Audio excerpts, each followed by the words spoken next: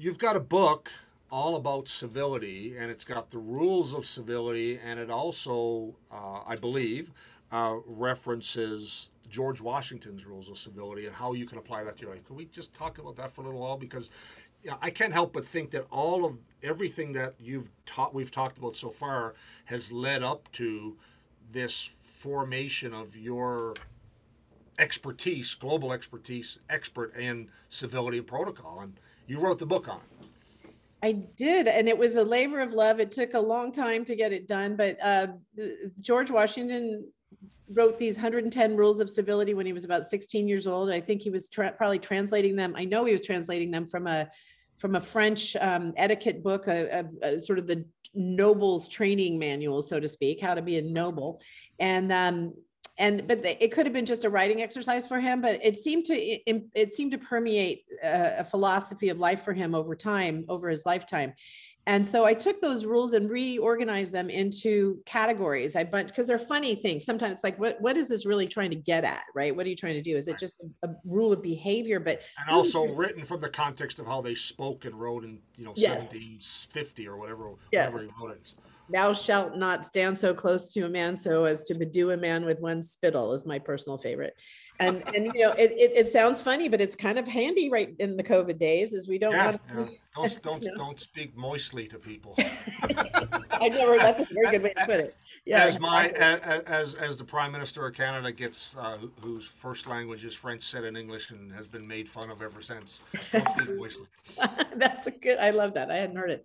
So it's so I just sort of reanalyzed them and said, okay, what are they really about, right? So that particular one has a pragmatic, practical implication because it can help stop spread germs through societies, but it's also about respecting people's space. It's about respecting the other person,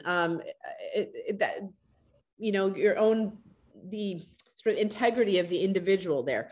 And so they all kind of boil down to about 4 or 5 things: trust, respect, honor, humility, duty, those kinds of courtesy. And so a lot of the rules that we have in society are courtesy based. And that's what most people think of as civility, is manners. Right. But the courtesy to somebody else, the manners change with time, they are sort of more fluid, and what is good manners is an evolutionary thing.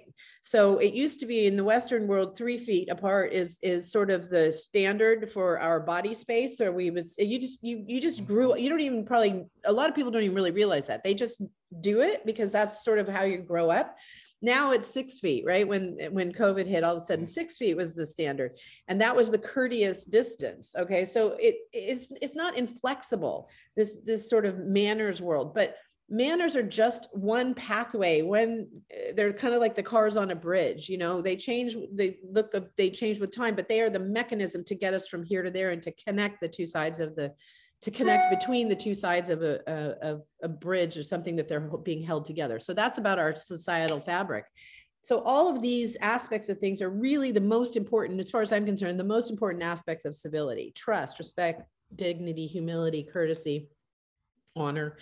And so I just went in a little bit deeper on each of those subjects and talked about it from George Washington's perspective, from his life, from my own personal life with some of these interesting people, and then sharing experiences of other people to grow the examples of that. So it's a pretty quick read, but I'm just about to finish, and I'm very excited about it, a workbook that there'll be multiple tiers of this, but a workbook that if somebody wanted to do it themselves, they can just get the workbook and do it themselves. But also for a seminar, 3 hours, 2 days, or call it, we're working on it for the MBA program as a workplace, civility in the workplace. And all the exercises are built on neurobiology. So it's not just my opinion about how we should get along. It's about pragmatic, practical things you can do to create a practice of civility. It takes work, and it's personal growth, emotional intelligence, learning communication skills, having hard conversations. It's all of those things wrapped up into one. And for me, that's why the topic of civility is so important. It's not just how do we be nice to each other. It's about how do we live together in society. And that's what civil worlds are. Yeah. I mean, I talk to people about this all the time, that, the words we use are just a small fraction of what we are actually communicating.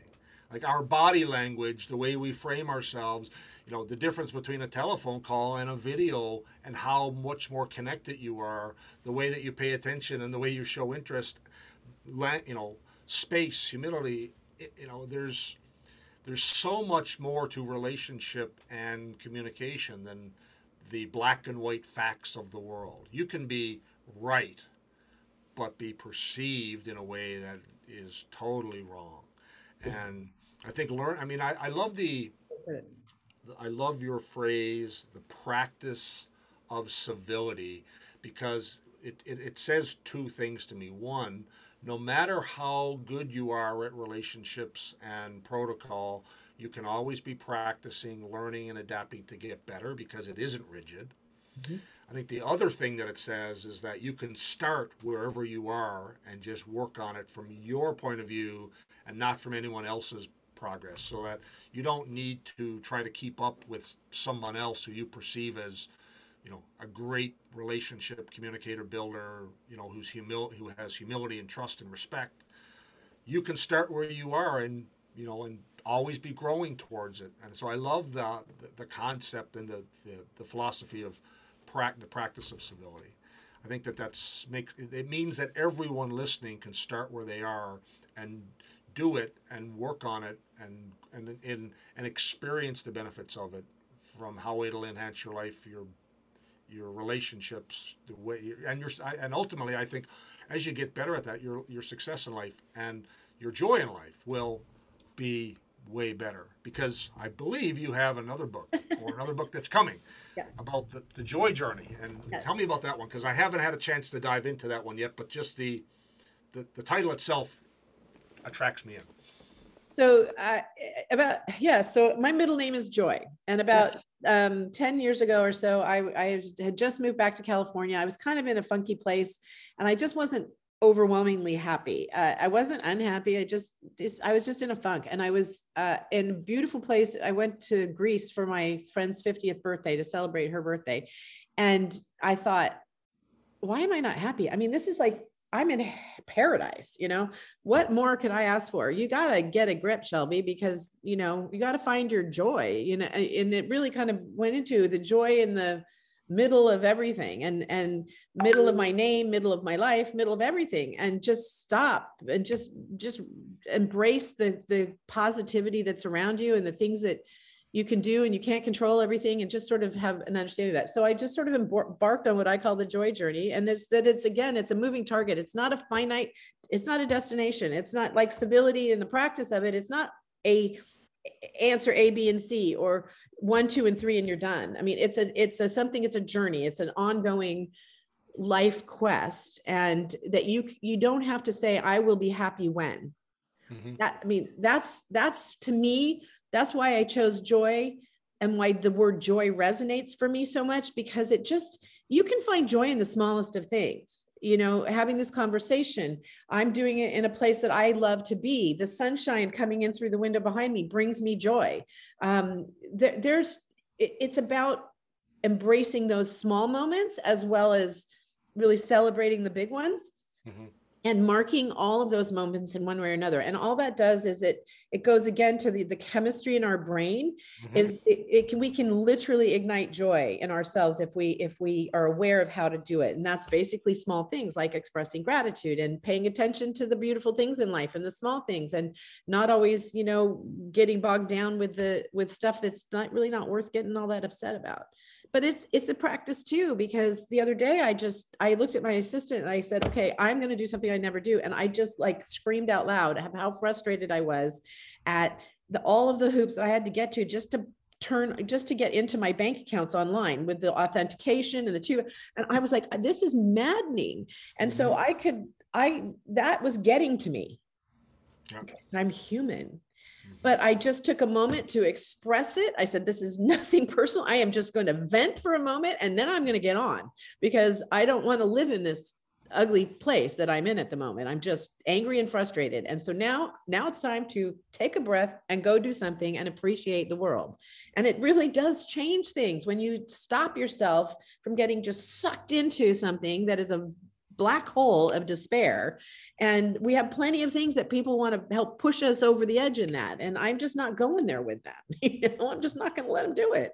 I'm looking at the title of your podcast, The Amplifier, and saying, I want to amplify joy. I want joy to reverberate and civility to reverberate in this world. But the only way I can do that is by being the example. Gandhi said, be the change. The only way, I can't force it on you. I can just be an example of it and invite you into that world and amplify it that way. I can't do it by force. That's right. Over the last 18 months or so, I've studied behavior and behavior design and behavior change and the neurological concept of flow. All of it has a basis in emotionally celebrating things to create a different mental state. So you're in California. A friend, a mentor, and a teacher of mine is Dr. BJ Fogg from Stanford. And I don't know if you know or met BJ, but his public book on it's called Tiny Habits. And then I've done a lot of work with him in private workshops.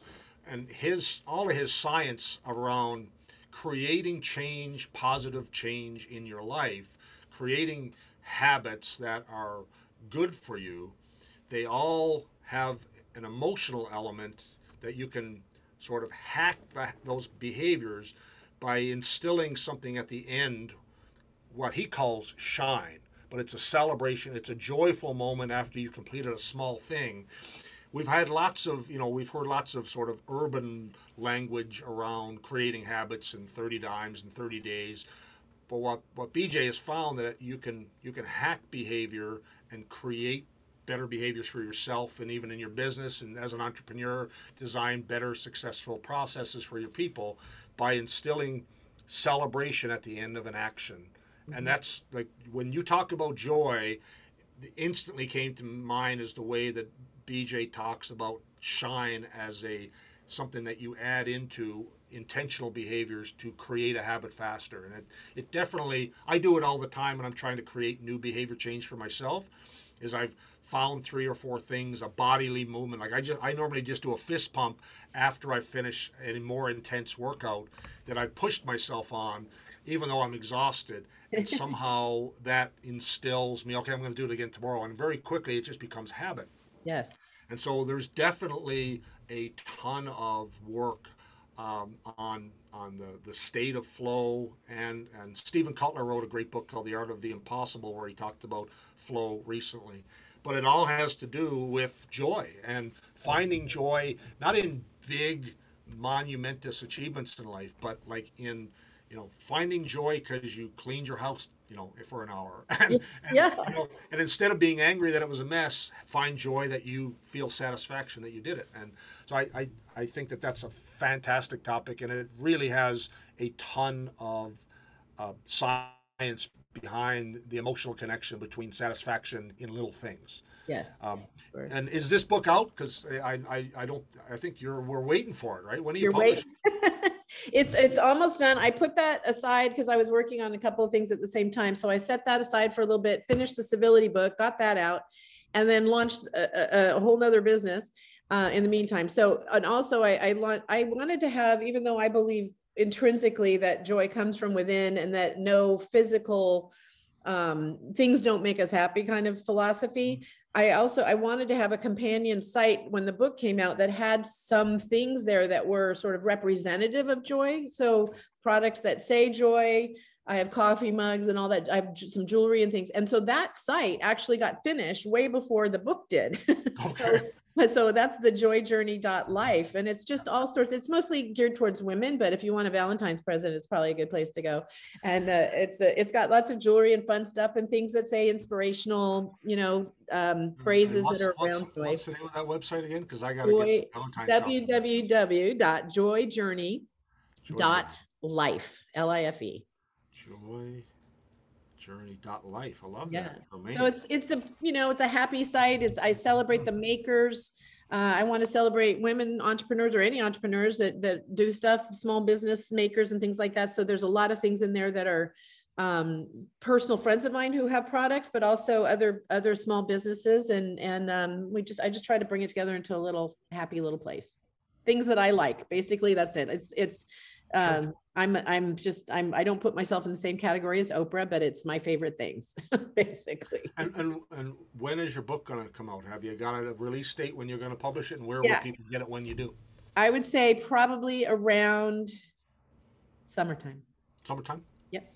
And can you find it on Amazon or in local Well, bookstores or yeah, it'll Amazon be on Kindle or Amazon. something? Yeah, Right? it'll be posted there in the not too distant future for pre-sale, and we're gonna get it done. So I'm working on that. I've got a book coming out on my grandfather coming out in the next 2 weeks Mm-hmm. called Undaunted. I didn't write it, but my siblings and my sisters and our cousins all came together to. We hired a writer who was a novel writer, and he took my grandfather's autobiography and wrote it into novel format. So it reads like an adventure novel, but Okay. it's all true. And it's a fascinating story about the first man to attempt to solo around the world. It's called Undaunted, and that'll be out on Amazon in about 2 weeks. Yeah. And his, because I did some research on your grandfather this morning, his pilot's license was brought to the moon on Apollo 11, wasn't it? Yes, so it's really symbolic. We have the pilot's license still. It's really symbolic of his where he spans the aviation history, which was Mm-hmm. technically he was part of the golden age Right. of aviation, but his pilot's license was signed by Orville Wright because Orville was the head of the aviation Wow. designating society at that time. And then he gave it to Neil Armstrong, who he was friends with because of all because of his history. He was friends with all these people. He was sort of their mentor. They looked up Right. to him. And so he gave it to Neil Armstrong who took it to the moon, and Buzz Aldrin signed it and Neil Armstrong signed it, Tranquility Base. And my grandfather has it signed. So there's all these sort of these people who never met each other. Orville Wright and Neil Armstrong are on the same document, along with my grandfather. And it just is, to me, is really Bridges the entire span of flight to totally, getting to space. from That's the first that's flight incredible. to the space age. That's and incredible. and just the visionary aspect that my grandfather had, the entrepreneur that he was, the marketeer that he was, the guy who dreamed big dreams and put them into play is really inspirational for me. And we want to put it out there in the world to remind people that there were people in this country who really helped move the world forward in their own ways, and to celebrate that spirit. That's incredible. That book's coming out next week. Yep. Yep. Cool. We're in the Now final edit. we are. We had an hour and a half of our time booked, and we've burned through it. Do you have a few more minutes to talk Sure. about the School of Entrepreneurship? Yeah, I'd love to. Okay, because this whole journey was the last thing I wanted to talk to you about was like I'm an entrepreneur, and I know tons and hundreds of people who have gone to business school, who have got commerce degrees, who have got MBAs, and they are not entrepreneurs. They want to be cogs in the machine, and they want to be successful inside of corporate world or and in those and there's nothing wrong with that if you're wired that way, because you have to either know or discover that that's not you. I mean, for me, I spent 15 years of my life as an entrepreneur thinking that I was trying to climb the corporate ladder, realizing that I was on the wrong wall, and and then I switched to being an entrepreneur, and that's a different experience and a different life.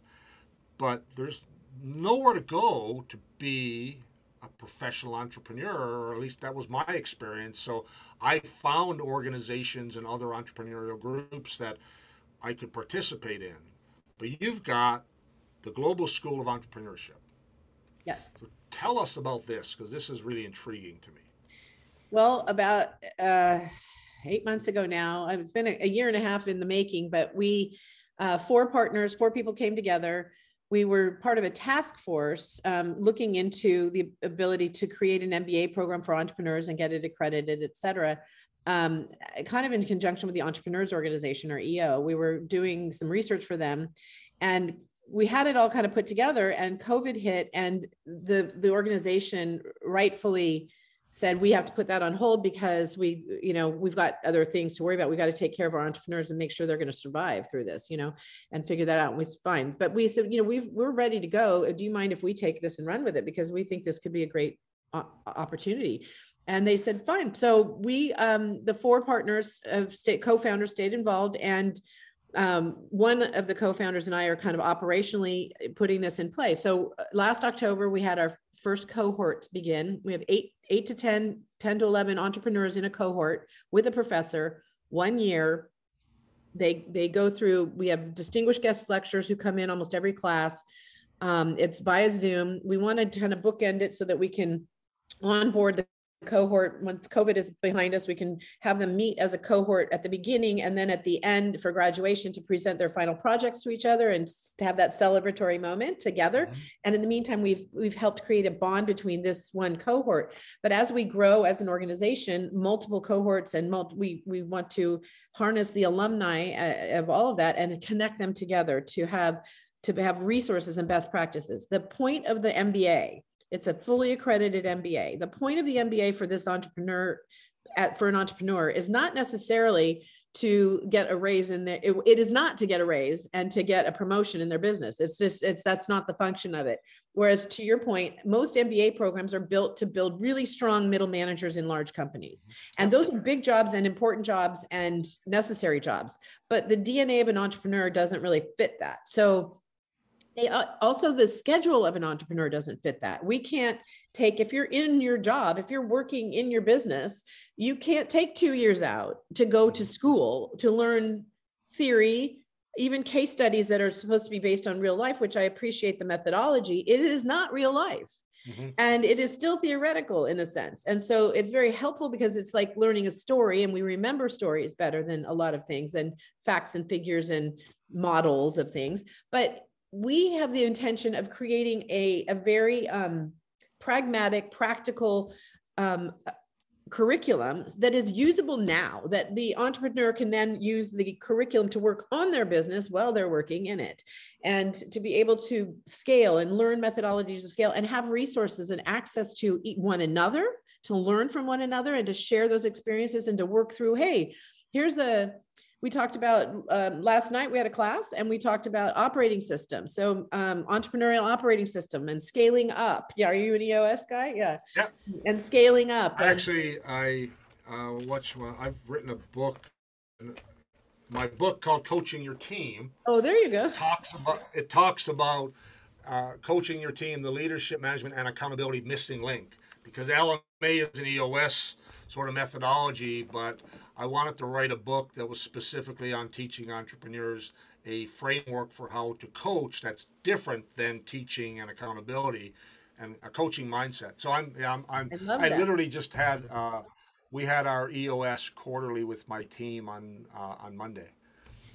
Yeah, so we went in deep on that yesterday in our class, and that's not something you would learn in a typical MBA course. No. There are certain things for accreditation you got to check the boxes on. There's leadership, there's marketing, there's finance, there's some basic things so we definitely cover all of that, but we also get very practical and tactical so that there are tools there that we can discuss and work through. And so kind of the bottom line of what we talked about yesterday was, are you a visionary or an integrator from that perspective? And also then what's pragmatic about that and how does it work? And whether you choose EOS or scaling up or any other system is sort of choose a system. Yep.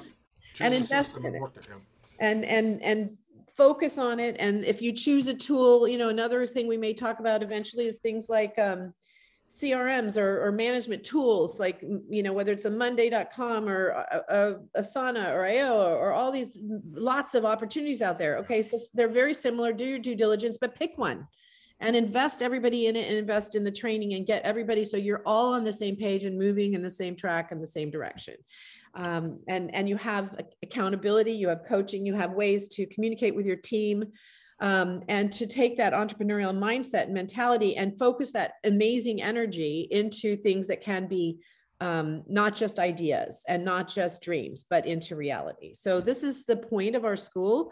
And I'm so proud of the work we've done already. We we have 2 programs. One's called Mastermind to MBA. So it is exactly what it seems like. It's a mastermind group. We are kind of a cohort, a forum of a tight group of people that are all entrepreneurs. We're all students together going through this together, but we also are on our own journeys. And so we share our experiences. And we get an MBA at the end of it, and we want those people to stay together and build that community for themselves. And we want to facilitate that. The other is a one-on-one program called MBA My Way. And there are entrepreneurs. I have a friend who's a celebrity who's kind of interested in it. And it may not be right to be in a group and where you're disclosing a lot of things. We want people to feel free to talk, openly about the pros and cons of things going on in their life and have that be confidential, or your schedule is just too crazy. So, they may do it with, he and his son may do it. And it's a great product for them because they could do it together. And we have a professor with them designing their course load together, but still doing all of the things you've got to do for the MBA, but then saying, okay, what particularly are you interested in really drilling down on? And what resources can we bring to the table for you to help you grow your business? And this is a, it's a more expensive program. It's a more customized program, bespoke, as they say, but it's a lovely way to MBA. It's just, and we have both of them sound fascinating to me. You know, when I was, when I went to university, the one thing that it felt very solo for a lot of your work because a lot of your classmates, if you were going to go into business school or law school or wherever you wanted to go, people had their own focus and there wasn't necessarily a lot of collaboration. It was read the material, do the work, submit your assignments. And it wasn't until I joined mastermind groups with entrepreneurs in particular, because I've done lots of other business classes along the way. But what I really love about the entrepreneurial experience when you collaborate, and an MBA and a mastermind sounds intriguing, because when you first enter into that world, you think I got all these unique problems in my business and challenges, and I'm in the industrial business or I'm in the marketing business, and then you start to meet all these other entrepreneurs, and they're like in everything from selling essential oils to building space shuttle. I mean, they're building rockets. I mean, and everything in between are in my groups. And we all have the same issues. We all have the same issues. They're, they may manifest themselves in different ways, but what's intriguing is you can take something that a company who owns 15, dentist offices and how they've figured out how to hire. And then if you're smart from a protocol standpoint, you learn how to adapt that to your business, and you can magnify and amplify your learning quickly. But there's something about, we all have the same issues with people and processes and data, and so having an operating system and then thinking about the tactics of how we can take great ideas from some other entrepreneur and figure out how to apply it to our business is so, it's unlike anything else that you can do, because when you're an entrepreneur, you can't go to your employees and say the weight of the world is on me, help me figure it out. I mean, you certainly have a team, but they don't feel the same way about the business, the joys and the struggles with it. But when you're in a team or when you're in a group with another group of entrepreneurs, it feels like they're your tribe. Yes, yes. Right? And when you're learning and growing together, there's something almost like a championship team sort of feeling with that group of people, that you're winning and succeeding together, and you get to celebrate each other in a unique way. And so I'm super excited about what you're doing there, because I think it, and the fact, I mean, I'm doing a lot of that work, but I don't get an MBA, and I don't, some parts of it, I've always grew up in both worlds, so there's a piece of me intrigued about that.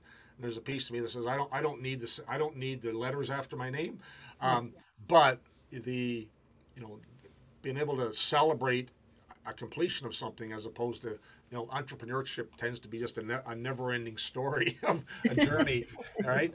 And it's fun, but having a benchmark that says, look what I did, is really interesting. Well, and so this is really new, right? It is very new. And entrepreneurs tend to like goals. We tend to like accomplishments, and so I kind of think it's like a bonus program. If you to join this mastermind to MBA program, means you have this mastermind group, you have education and learning and access to experts, and then at the end of a year you have an MBA. I mean, wow, what's that's that's a great way to put it. I think for most entrepreneurs, they're not looking for an MBA because they're I remember this phrase many years ago. You know, I think it was Zig Ziglar said, "I got up in the morning and I decided if I give myself a raise or a demotion, because there's no, you know, it's not. You don't need an MBA as an entrepreneur to get the raise or to get the promotion, because you're looking in the mirror and you can decide. But you also get to decide when you can't write the check to yourself too. Um, Yes. but I do think the idea of a bonus and hitting a goal while you're accomplishing what really matters as well is a really great way to put that together. One of our So, students has 2 MBAs already. oh wow, Yeah, he has 2 different MBAs from 2 different schools, and he wanted. he's done the academic business school side, and so now he's got another approach to an MBA. Yeah, yeah. Very, very fascinating. So Shelby, this has been fantastic. I've loved this conversation. I hope you've gotten some value out of it too, because this was a lot of fun I for love me. it. This is, I Um, love talking about this stuff. how do people reach you? I mean, you've got a few different things going on. So what are the best ways for people to reach out and connect? Well, if you need a good Valentine's present, joyjourney.life. If you want to think about an MBA, you could go to gse.mba. And if you want to, if you want to book on civility or something, you could go to shelbyscarborough.com. So any of those things gets back to the same place eventually, probably. So there's a lot of fun Like ways. every entrepreneur, you've got a lot of fingers and a lot of things, but they all have a common theme. So that's wonderful. They do. My pleasure being here. Thank you so much for having me. Shelby, thank you so much.